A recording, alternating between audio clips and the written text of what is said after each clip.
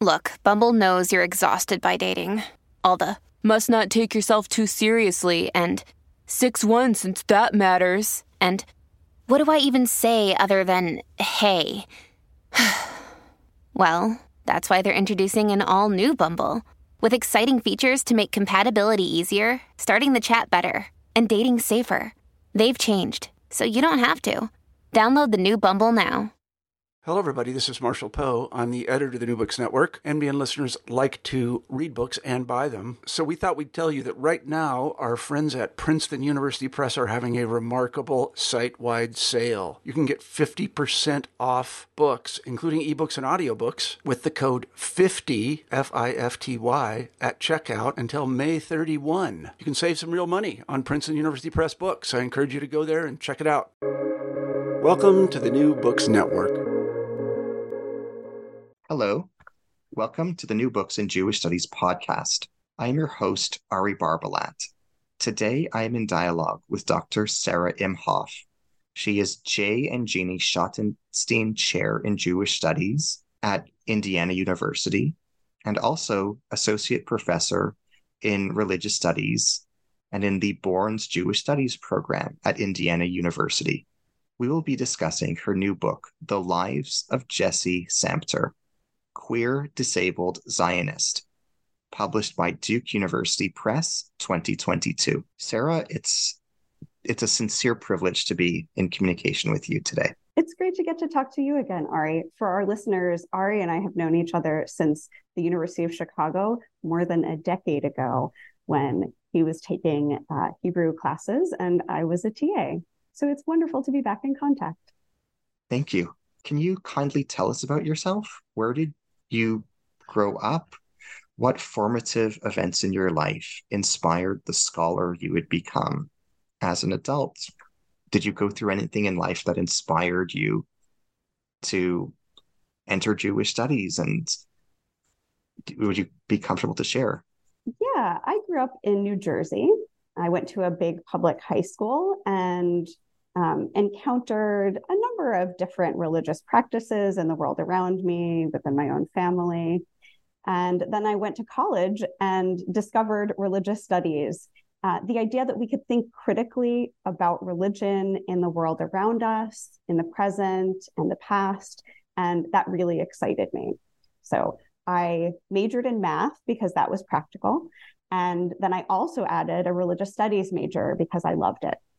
And then it turned out a little while after I graduated that I missed religious studies and wanted to go into graduate school. And so I attended graduate school, and one thing led to another. And here I am teaching in religious studies and Jewish studies, which is an absolute privilege. It's a path that's quite difficult and there aren't many positions any longer. And so I feel very privileged to have ended up doing something I love. What inspired you to write this book? What message do you hope to convey to readers?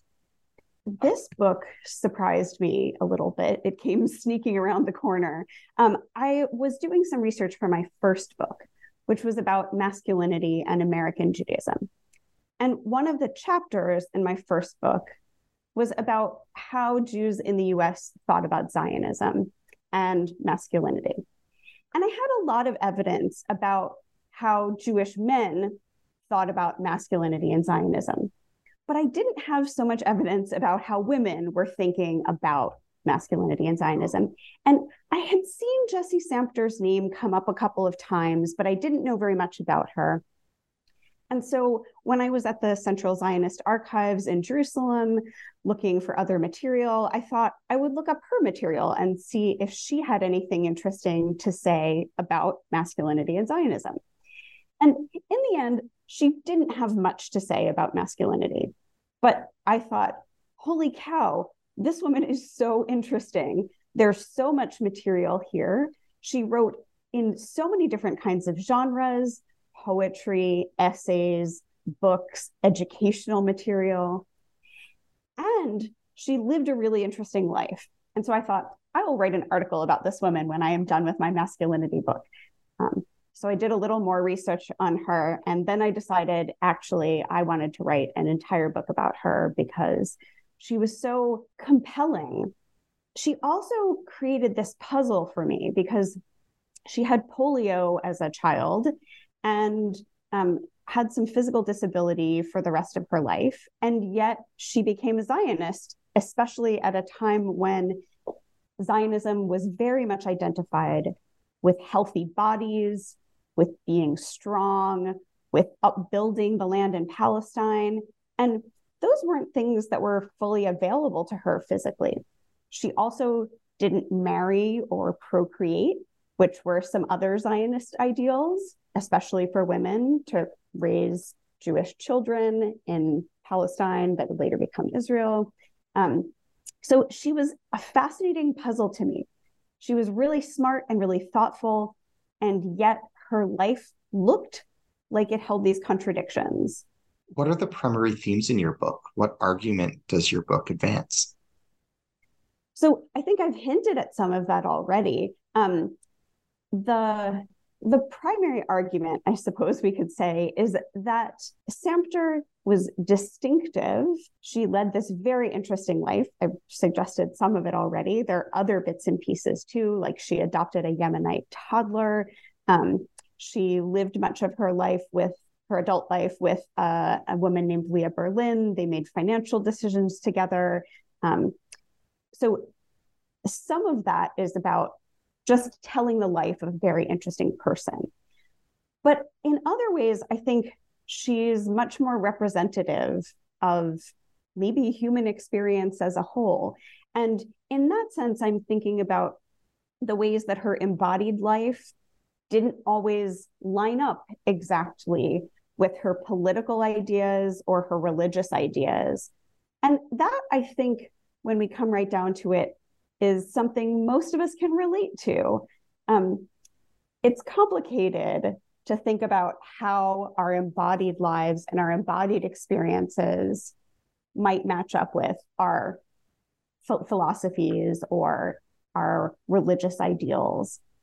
And that she became a very interesting way for me to think about that question. What would you like listeners to get out of our dialogue today?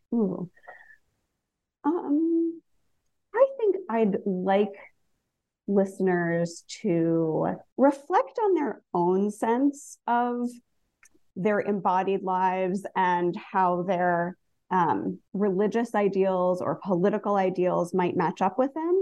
And I think also to remind us to think historically and to remember that the complications of today are not necessarily more complicated or more difficult or more confusing than many of the complications of the past. So that was one thing that I thought about when I was researching Samter and her life. I thought about many of my students in the classroom often think, oh, today in the 21st century, things are so much more complicated, they're harder, we have these more complex ideas and more things to think about.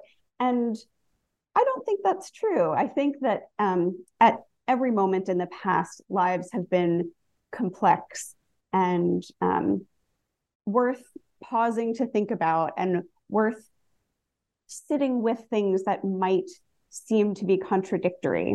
There are many people you thank in your acknowledgements. Would you like to publicly express gratitude to anyone in particular?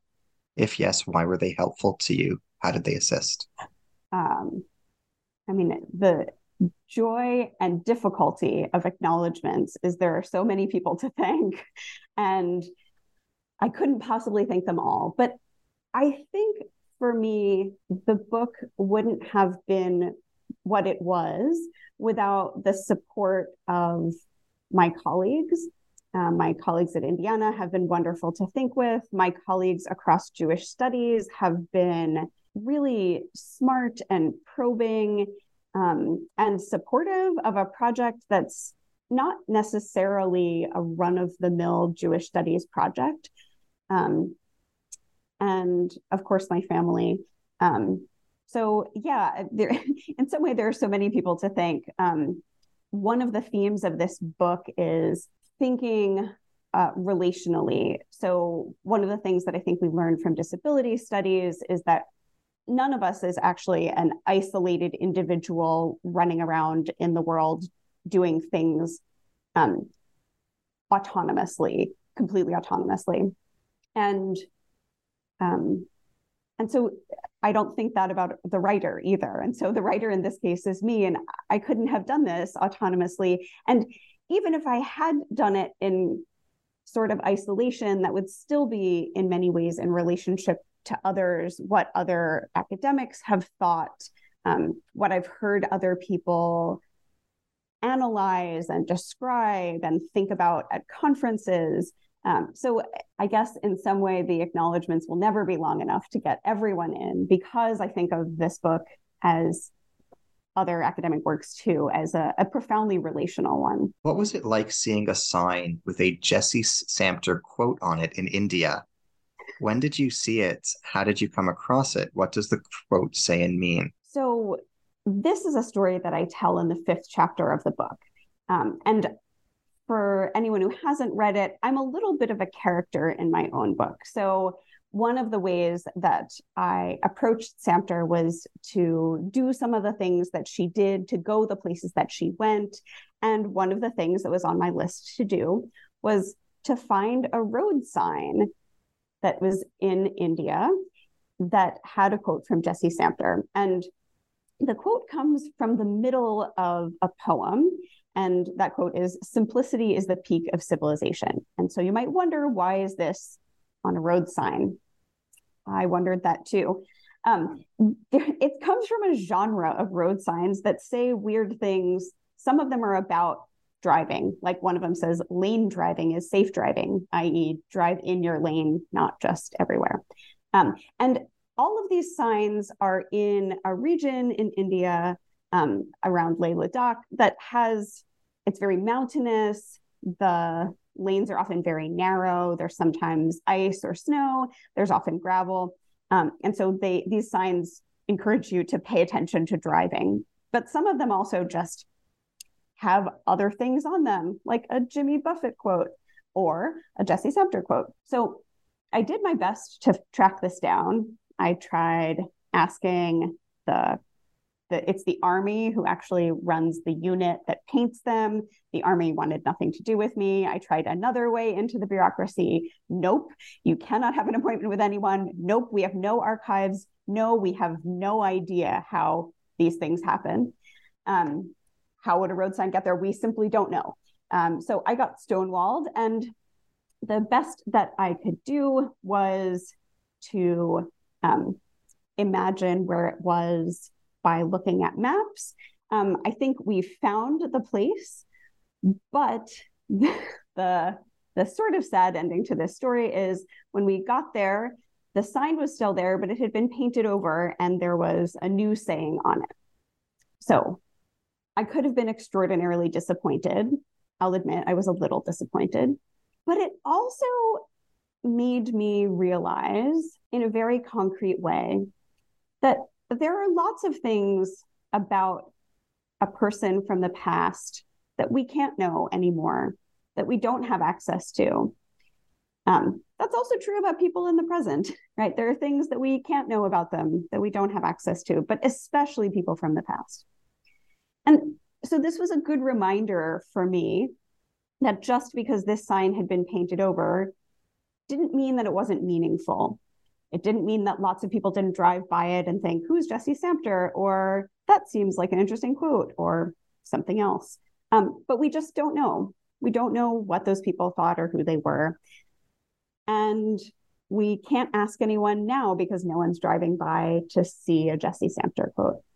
So in a way, it felt like an important reminder near the end of research where I had done a lot and I knew a lot about this woman. I had read hundreds of her letters, all of her books, all of the saved but unpublished poems and essays and autobiographies that were in the archives. But there were still so many things that I was never going to know. And so it was a good reminder of that. How did Samter's ordeal with polio impact her personality and her psychology? Great question. One of the things I tried to resist doing was psychologizing everyone.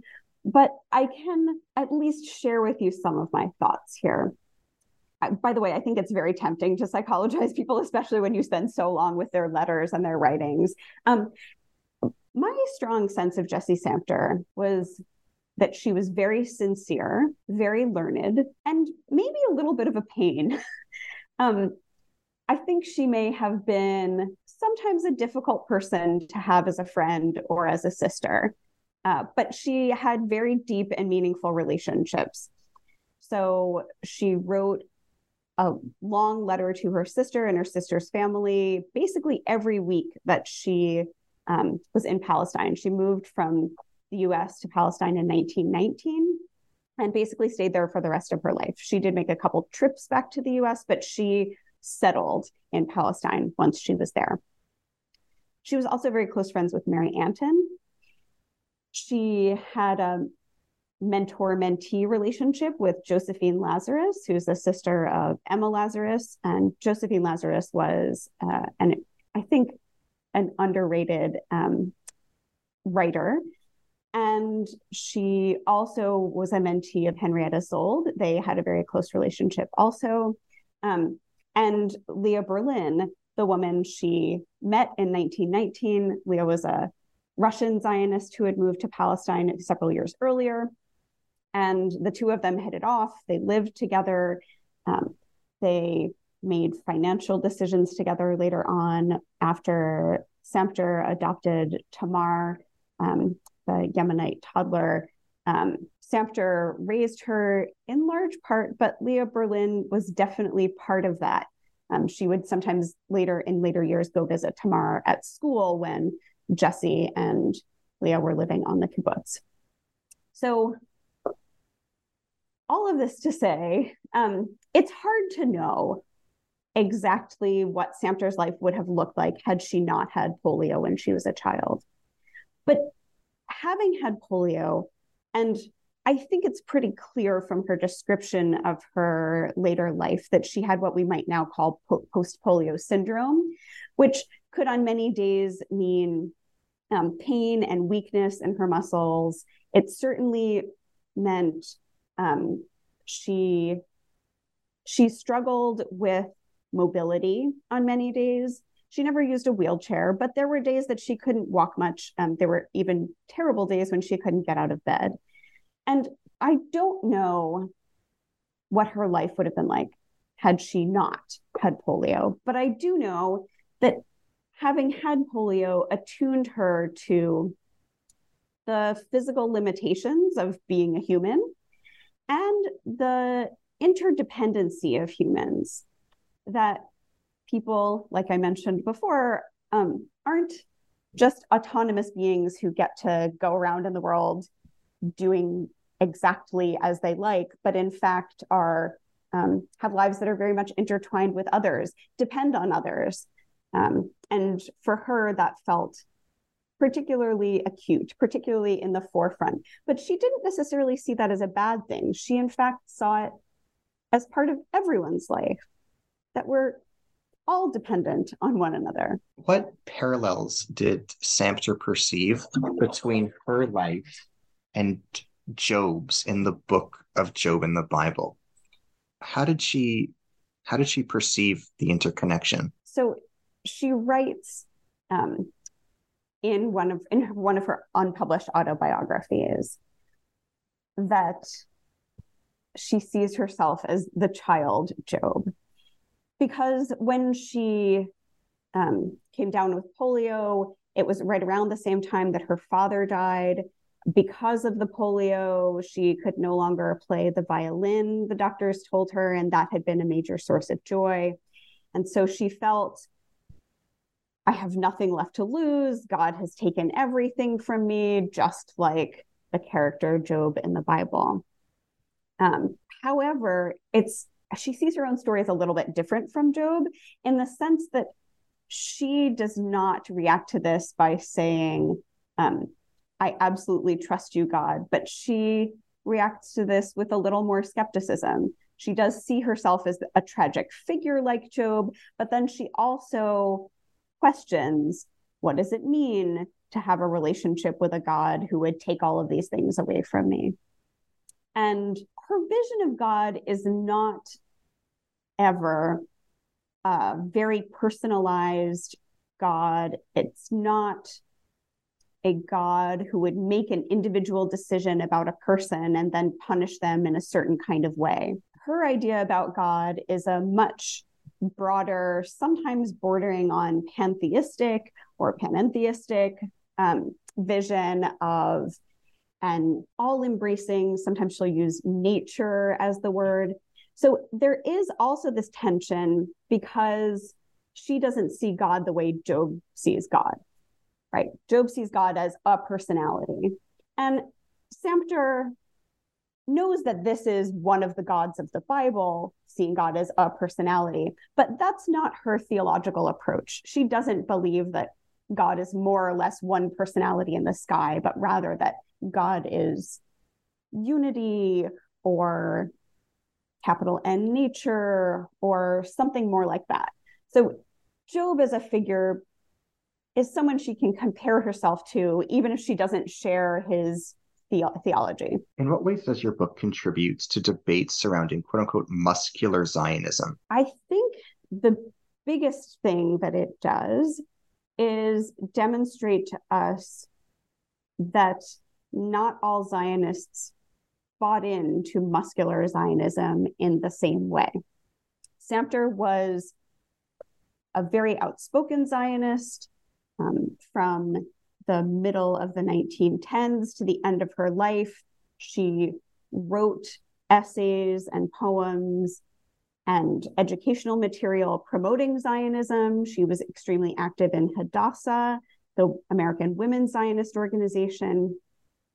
And we might say, all of this does not seem to line up with the idea that what a good Zionist does is go to Palestine and work the land. And in many of her moments, she recognized that she was not the typical Zionist. She was disabled. She could not plow the fields for hours on end, or really at all.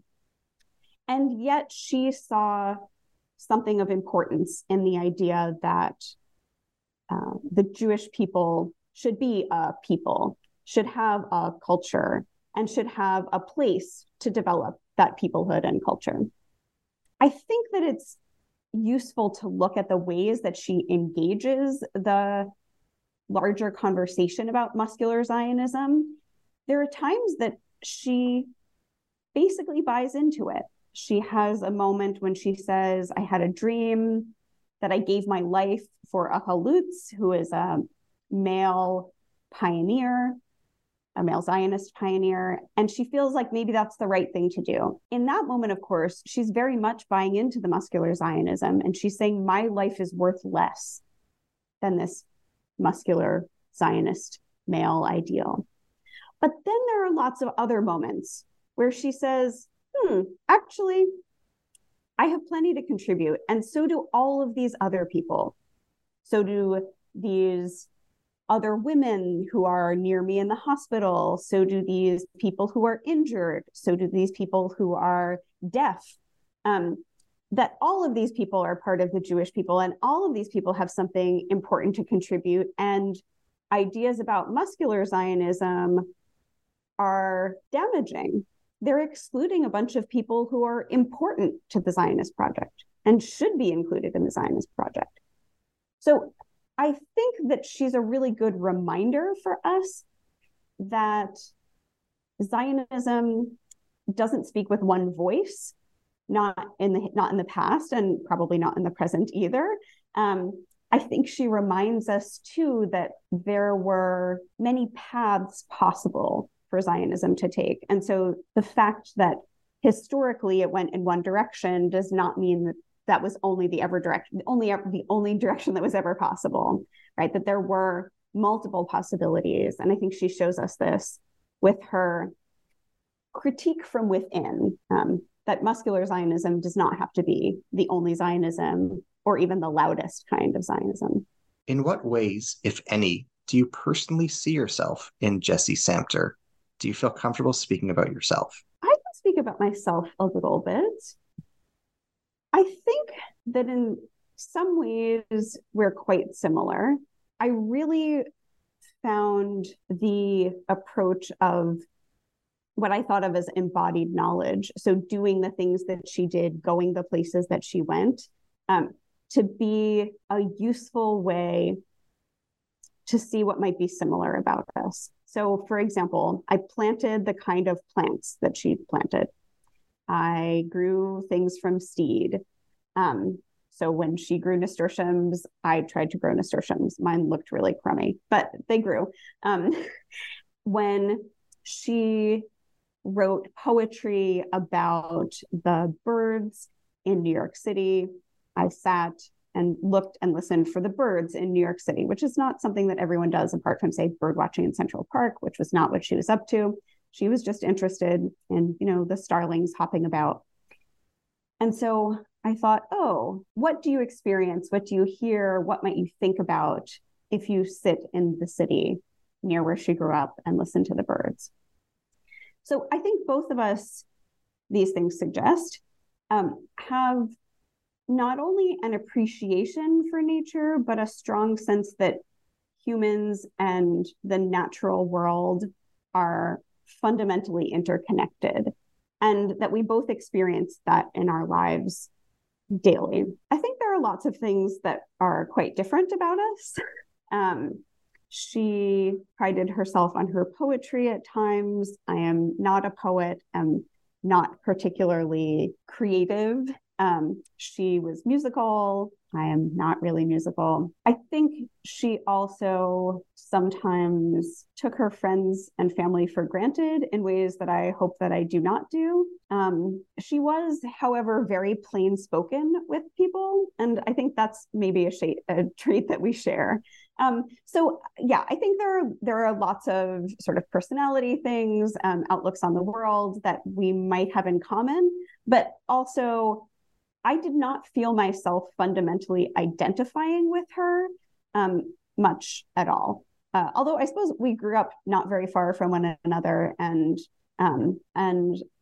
so some of our upbringings might not have been so terribly different. Although she was raised in an ethical culture family and then returned to Judaism. Her parents were Jewish and had moved to ethical culture, and she became Jewish as a young adult. So there's certainly religious biography differences.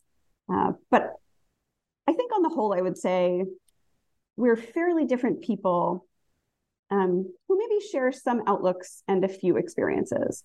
This is another personal question, and please feel no need to respond with any confidential or sensitive information. But the question is as follows.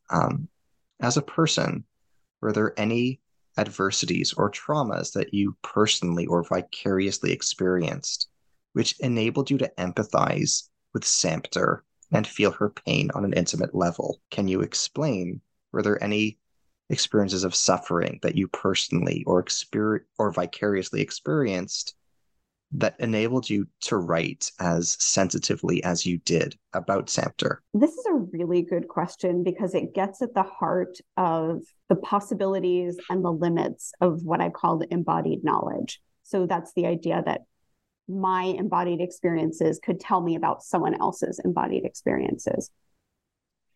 In the end, I think there are real limitations to this. Even if, for example, I had polio when I was 12, I'm not sure how much my embodied experience would tell me about hers.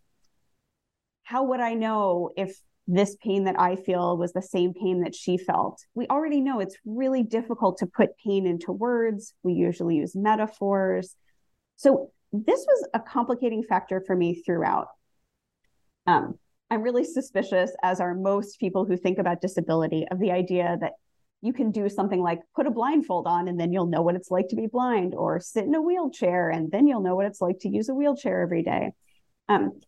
So if we're skeptical of those things, then we might also be skeptical of other kinds of comparisons. However, I do think that there are certain kinds of experiences that can get you to ask different questions or get you to attend to different things pay attention to different moments in someone's life. And here, I think this is what was helpful for me. So for example, I tore my ACL, I don't know, 6 or 8 years ago. And that meant I couldn't put weight on that foot. I used crutches. It made me think differently about going places. It made me think differently about the built environment, made me think differently about stairs, made me think differently about the weather. And all of these things, I think, are important, as I put it, questions to ask. So for Samter, what would she think differently about? She thought differently about writing or about typing because her hands were something that often experienced pain, and she described them after the polio as being deformed. So she would have a different experience of letter writing or of typing a manuscript than someone who wasn't in her situation. And this, to me, was the most valuable part of pursuing this embodied knowledge, was reflecting on my own experience and then saying, what questions should I be asking? What questions might illuminate Samter's situation or Samter's experiences that I might not have thought to ask if I weren't paying close attention to her embodied life? What does your book teach us about aesthetics?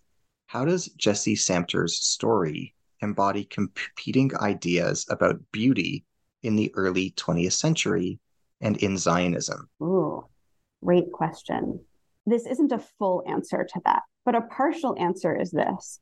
One of the things I struggled with when I was writing this book was thinking about Samter's poetry.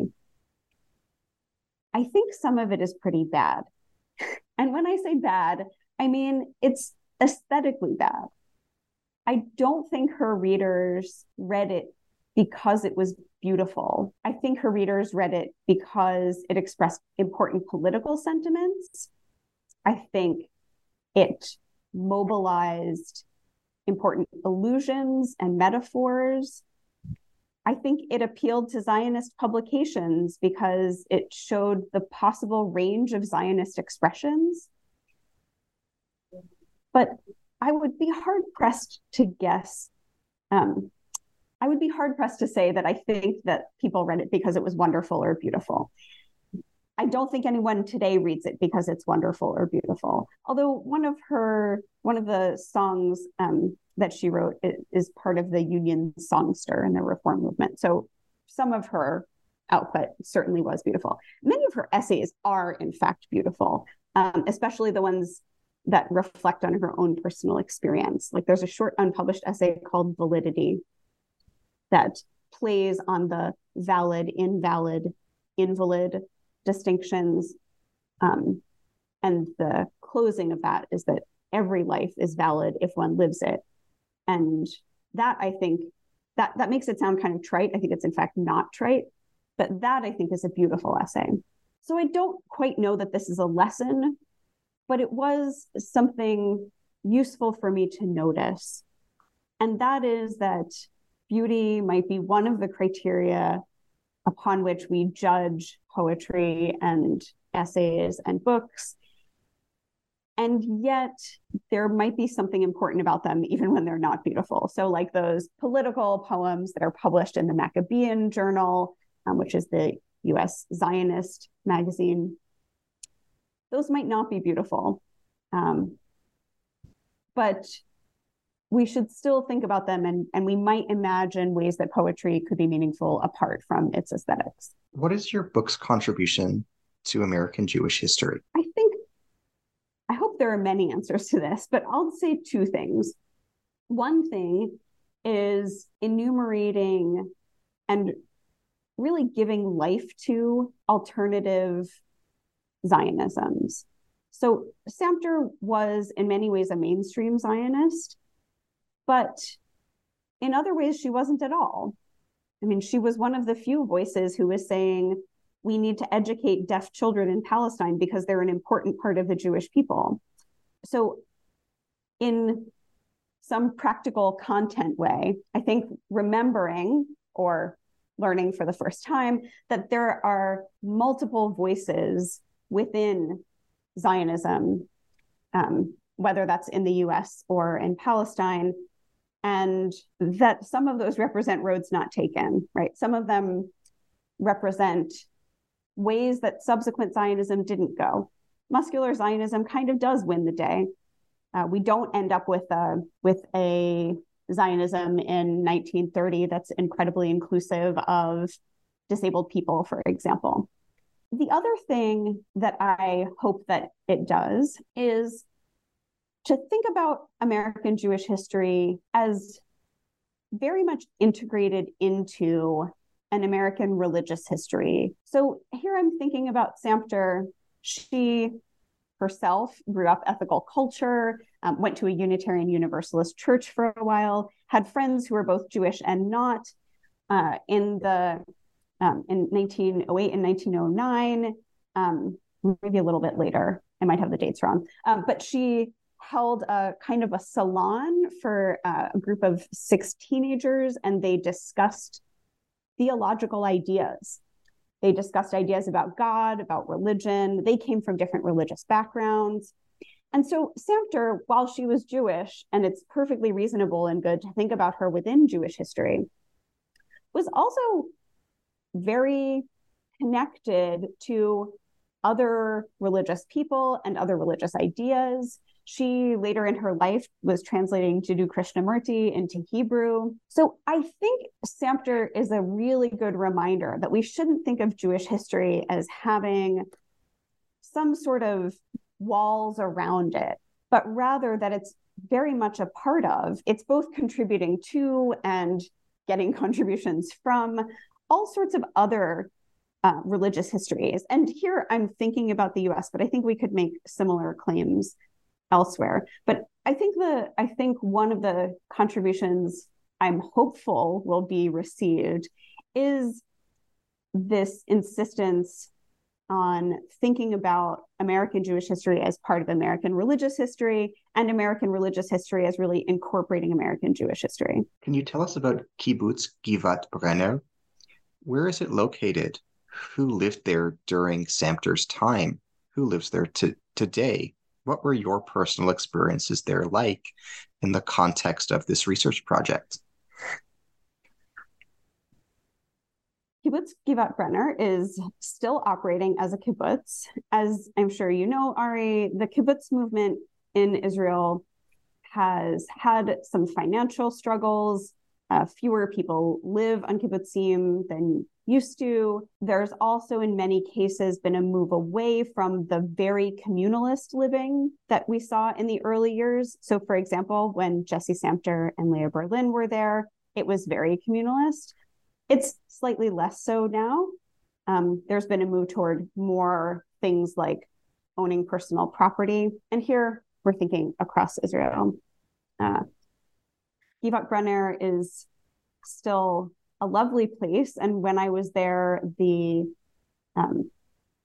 members of the kibbutz happily showed me around. They have a small archive there that is very lovingly kept.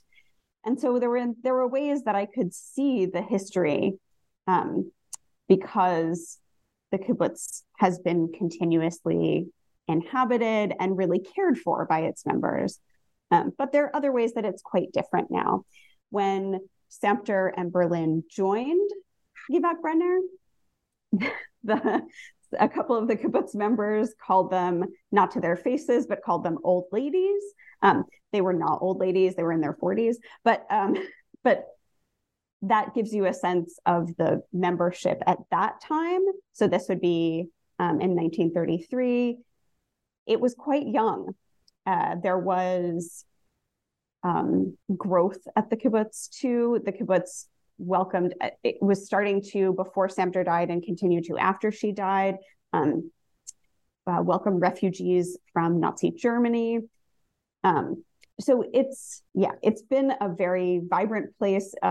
Samter and Berlin really liked it there, although there were ways that Samter didn't quite fit in.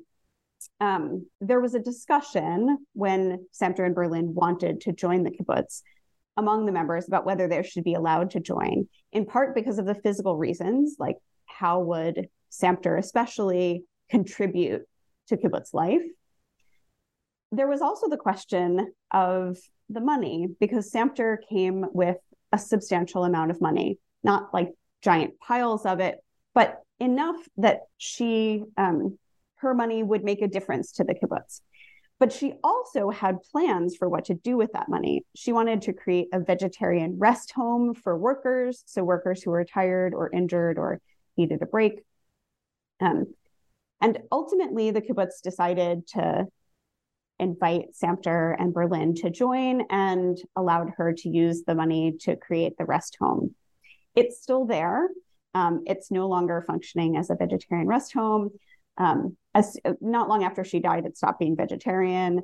But many of the current kibbutz members remember it functioning basically as a rest home, and then as a place where people would gather to watch, when they were kids, to watch movies on the roof on Thursday nights, maybe. I forget the night.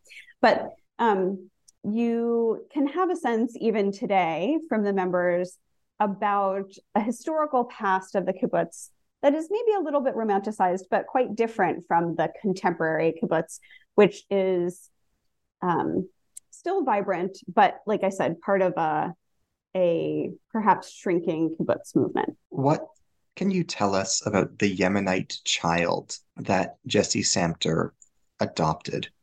How was this arranged? What was their parent-child relationship like as the child grew older? Some of these things I can't answer. I don't know exactly what the arrangement was, but I do know that Samter, from not long after she came to Jerusalem, would sometimes visit the orphanage. And she visited the orphanage after a snowstorm. And the story was, who knows if this is true, that a small child had been left at the orphanage during the snowstorm. And Samter saw this child and thought she was delightful and went back to visit her and wrote to her sister, I've spent some time with this girl. Her name is Tamar. I'm thinking about adopting her. And then she did. So we know that Samter adopted her from the orphanage. This is kind of interesting given what happens years later, where there is a real scandal about Yemenite children being taken from Yemenite mothers and adopted out to usually Ashkenazi women. There's no evidence at all that Tamar, the child, is part of anything that is like a scandal like that. But it does point us to the idea that many, in this moment, Yemenite families had fewer resources, were often seen by the Ashkenazi Zionists as like less good parents.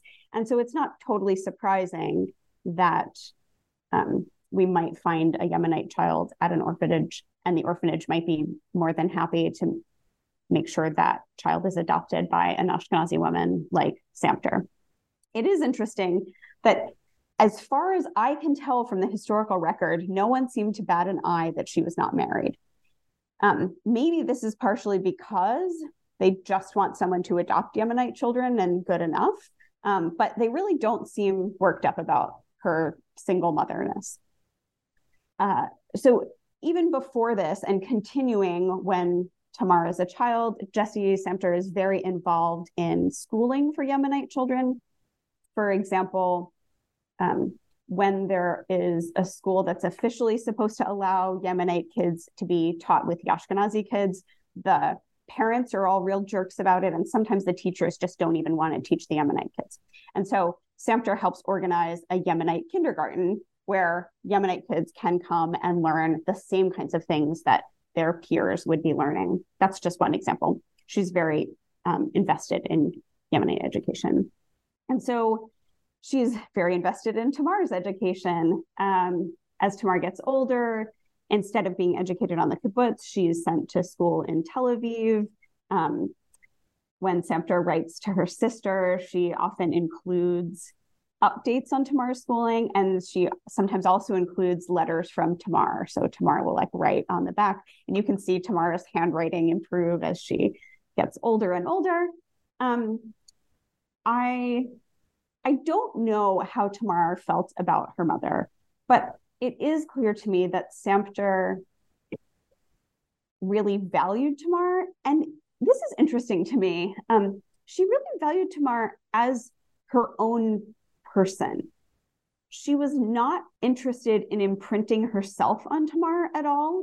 She would have reports like, Tamar is really excited about this. She really has a passion for paper dolls.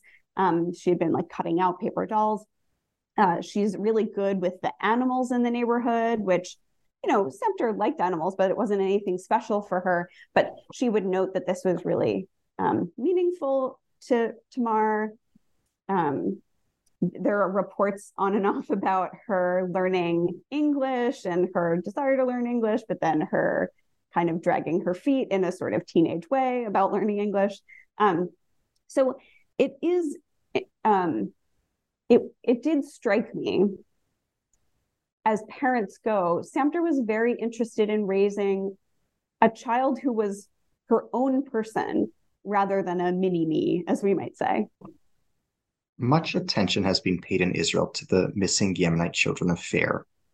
In what ways does your study of Samter and her life shed light on this tragedy and its context? Yeah, so I mentioned some of this when I was just discussing that. I think that even though it's from an earlier historical period, the idea that Yemenite kids might end up at an orphanage makes historical sense, because I think it's reasonable to say that most of the doctors would have assumed that Yemenite mothers were less fit mothers. They understood less of the science. They weren't using the most up-to-date ways of nursing or child rearing. So there would have been a medical prejudice against Yemenite ways of parenting. And there just would have been fewer resources within Yemenite communities to care for Yemenite babies. I think it's fair to say it's extraordinarily unlikely in any historical period that people give up babies that they're perfectly, that they want and that they're perfectly able to care for.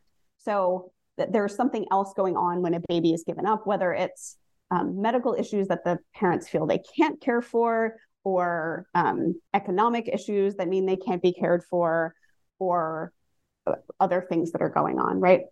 And I think many of those other things we can say because of the financial structures and the social structures and the ideals within the Yishuv, which are all designed to benefit more Ashkenazi Zionists. These things often worked against Yemenite, especially mothers and children. So while I don't think that this case is a likely one of doctors or other people in medical establishments taking away wanted and cared for babies, I do think some of the things that allowed that later development, that later removal of Yemenite children from loving families, is we can see some of those same structures and ideological assumptions about what kind of parenting is best and what cultural kinds of parenting are best. We can see those in place in the earlier period with Samter. What were Samter's views on Jewish-Arab relations in Palestine? Yeah, this is complicated. Maybe it could fill a whole book on its own. It's helpful to start out by saying she's a binationalist. She does not see a Jewish state in Palestine as we should just have one Jewish state and all of the Arabs should go away. And in fact, she's one of the most articulate writers to come out of the US and maybe beyond too, about the fact that there are Arabs who are living there. There are Arabs who are neighbors. In many US Zionist publications, you can read the whole thing and Arabs never show up. It's like they don't live in Palestine or they're not there. And Samter was not interested in just closing her eyes to Arabs as neighbors. The reason this is a complicated answer is that there are moments when Samter says, Jews and Arabs need to live together. We're brothers. We're related historically. We might have different cultures and different strengths, but what we need to do is live side by side. But then there are other moments when she says, well, Arabs seem more predisposed toward violence, or Arabs need to be more civilized. And that kind of rhetoric is very much echoed in other corners of the Zionist movement, as well as the British. So interestingly, if we want to talk about Jewish-Arab relations for Jessie Samter, we always end up talking about the British because she really thinks that the British are the bad guys.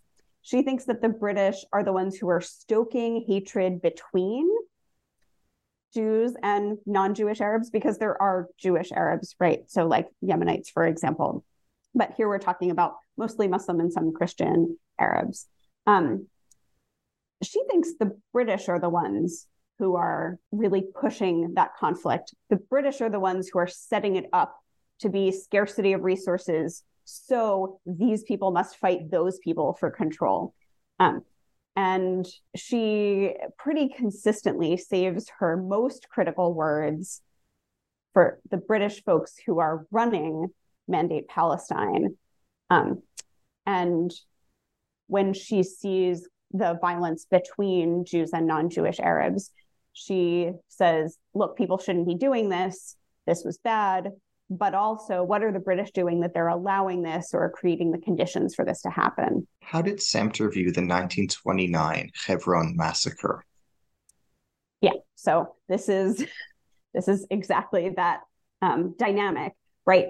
In many ways, she says the fault lies with the British, that we see both violence from non-Jewish Arabs directed at Jews and from Jews directed at non-Jewish Arabs. And this is yet one more example of the British aren't doing their jobs. Not only are they not doing their administrative jobs, they're really encouraging this kind of intercommunal violence. And so she's very saddened at the loss of life and also a bit angry that it was allowed to happen because she thinks it could have and maybe should have been prevented. Can you comment on Jessie Samter's relationship with Judaism? Can you comment on her journey into religious observance? How, when, and why did this occur? She, as I mentioned, was raised in an ethical culture family. In New York City, ethical culture is a religious movement that sort of grew out of Judaism. Felix Adler, its major leader, did rabbinical training, but then could not bring himself in his account to be a traditional rabbi. Ethical culture has the motto, deed, not creed. So the idea is that one should do good things, but it's less important to sign on to any particular creeds or dogmas. And the rest of her family, like her sister, continued on identifying with ethical culture. Samter basically self-identified as a seeker as a young adult. She went to a Unitarian Universalist church for a little while. And in fact, at that Unitarian Universalist church, she met Hyman Siegel, who was a poet and a Zionist. And that led her down the path of Zionism. She was very excited about it. And so interestingly, she becomes a Zionist before she really gets invested in Judaism. So for her, this means thinking about Jewishness as peoplehood, as culture, as connection among Jews. And then from there, she moves to Judaism. It's during this time that she meets Henrietta Zold, who introduces her into many Jewish circles and Jewish practice. She starts learning Hebrew. She tries what we would think of as greater religious observance, not quite orthodoxy, but close to it for a little bit, but decides that's not quite for her. Her theological ideas continued to develop and grow, but she still has this idea of God as part of the natural world or as integrated with the natural world rather than as an independent personality commandment giver or something like that. So she very much identifies with the Jewish people, and she's also a little bit flexible about what her Judaism might be. If she stayed in the US, we would think of her as maybe kind of in the conservative movement, but maybe sometimes a little more toward reform. Many of her friends were either in the conservative movement or, like Mary Anton, not identifying as part of a Jewish movement, and in fact, thinking about Jewishness alongside other religious traditions. So in some ways, she has ideas that are very central to who she is, that are about Jewishness. And in other ways, she's maybe a little less traditional in her Judaism, although she, like early on in her Zionist career, I'm thinking about a pamphlet where she says Jews should celebrate Hanukkah and not Christmas, which sounds like an obvious thing to us now, maybe, but actually it was very common for especially people from German Jewish families to celebrate Christmas too. She did as a child, both. And so she's interested in the ways, especially that religion and religious practices can support the idea of a peoplehood or a culture of Jewishness, we might say. Yeah, I mean, there's tons to say about her own theology, but it is fair to say that her interactions with Judaism in its established forms are not easy to describe. It's not like, oh, she was just a real member of a Reform congregation, not that there were really in Palestine at the time. So she's invested in Judaism, but she's also invested in her own kind of Judaism that in many ways lines up with those around her, but in some other ways does not. How has Samter been remembered after her death? How did her death change her reputation? One thing that made me write this book was that Samter was more or less not remembered. That's not true in every situation. The kibbutz remembers her and remembers her mostly fondly. She shows up occasionally in bits and pieces of scholars' work today, usually as an example of something. In the mid-1950s, a woman named Bertha Bad Strauss wrote a biography of her, and that biography claims Samter as a kind of Reconstructionist Jew. And of course, Samter was friendly with Mordecai Kaplan and did learn from him. But it was interesting for me to see after her death that some people described Samter basically in their own image, right? So Bertha Bad Strauss herself was a Reconstructionist Jew with a very interesting biography. And she saw Samter as an educator and as a Reconstructionist. These were things that she was too. Many of the women from Hadassah saw Samter as the best of Hadassah, right? She was like one of the most articulate Hadassah ladies. And then she was more or less not remembered. She doesn't play a big role in any academic books other than that biography that I mentioned. She's not well known in histories of Zionism. She was not even widely celebrated in kind of women's circles, like women's Jewish history circles. There are no roads named after her in Israel like there are, say, Henrietta Szold. And so this got me to wondering, why is it that she's not really remembered? I think some of this is about the details of her life. She was survived by Tamar, but she didn't have a traditional family in the sense of a husband and many children who were in a position or interested in making her legacy obvious to others. I think the fact that her brand of Zionism was not really the brand of Zionism that got picked up and went forward is another reason, because she was critical of some of that Zionism. Yet another reason that some subsequent people might be less interested in recovering her or using her in those ways. To promote their own political ideals. And I also think because she's not an easy fit for stories about muscular Zionism, maybe it wasn't quite so appealing to tell that story, or maybe people didn't quite know where to fit it. So I think for a bunch of reasons, she was largely not remembered.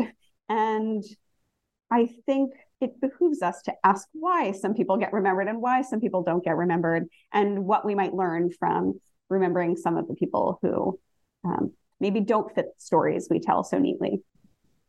As we bring our dialogue today to a close, do you mind sharing what you're working on now or next as your current work? So the answer is several things. One of them is inspired a bit by SAMPTER, and that is Andrea Cooper, who is at UNC, and I are embarking on a project thinking about women as Jewish thinkers. And that will be a collaborative project among many of us to ask different questions so that we can expand the canon of Jewish thought to include people who are not just men.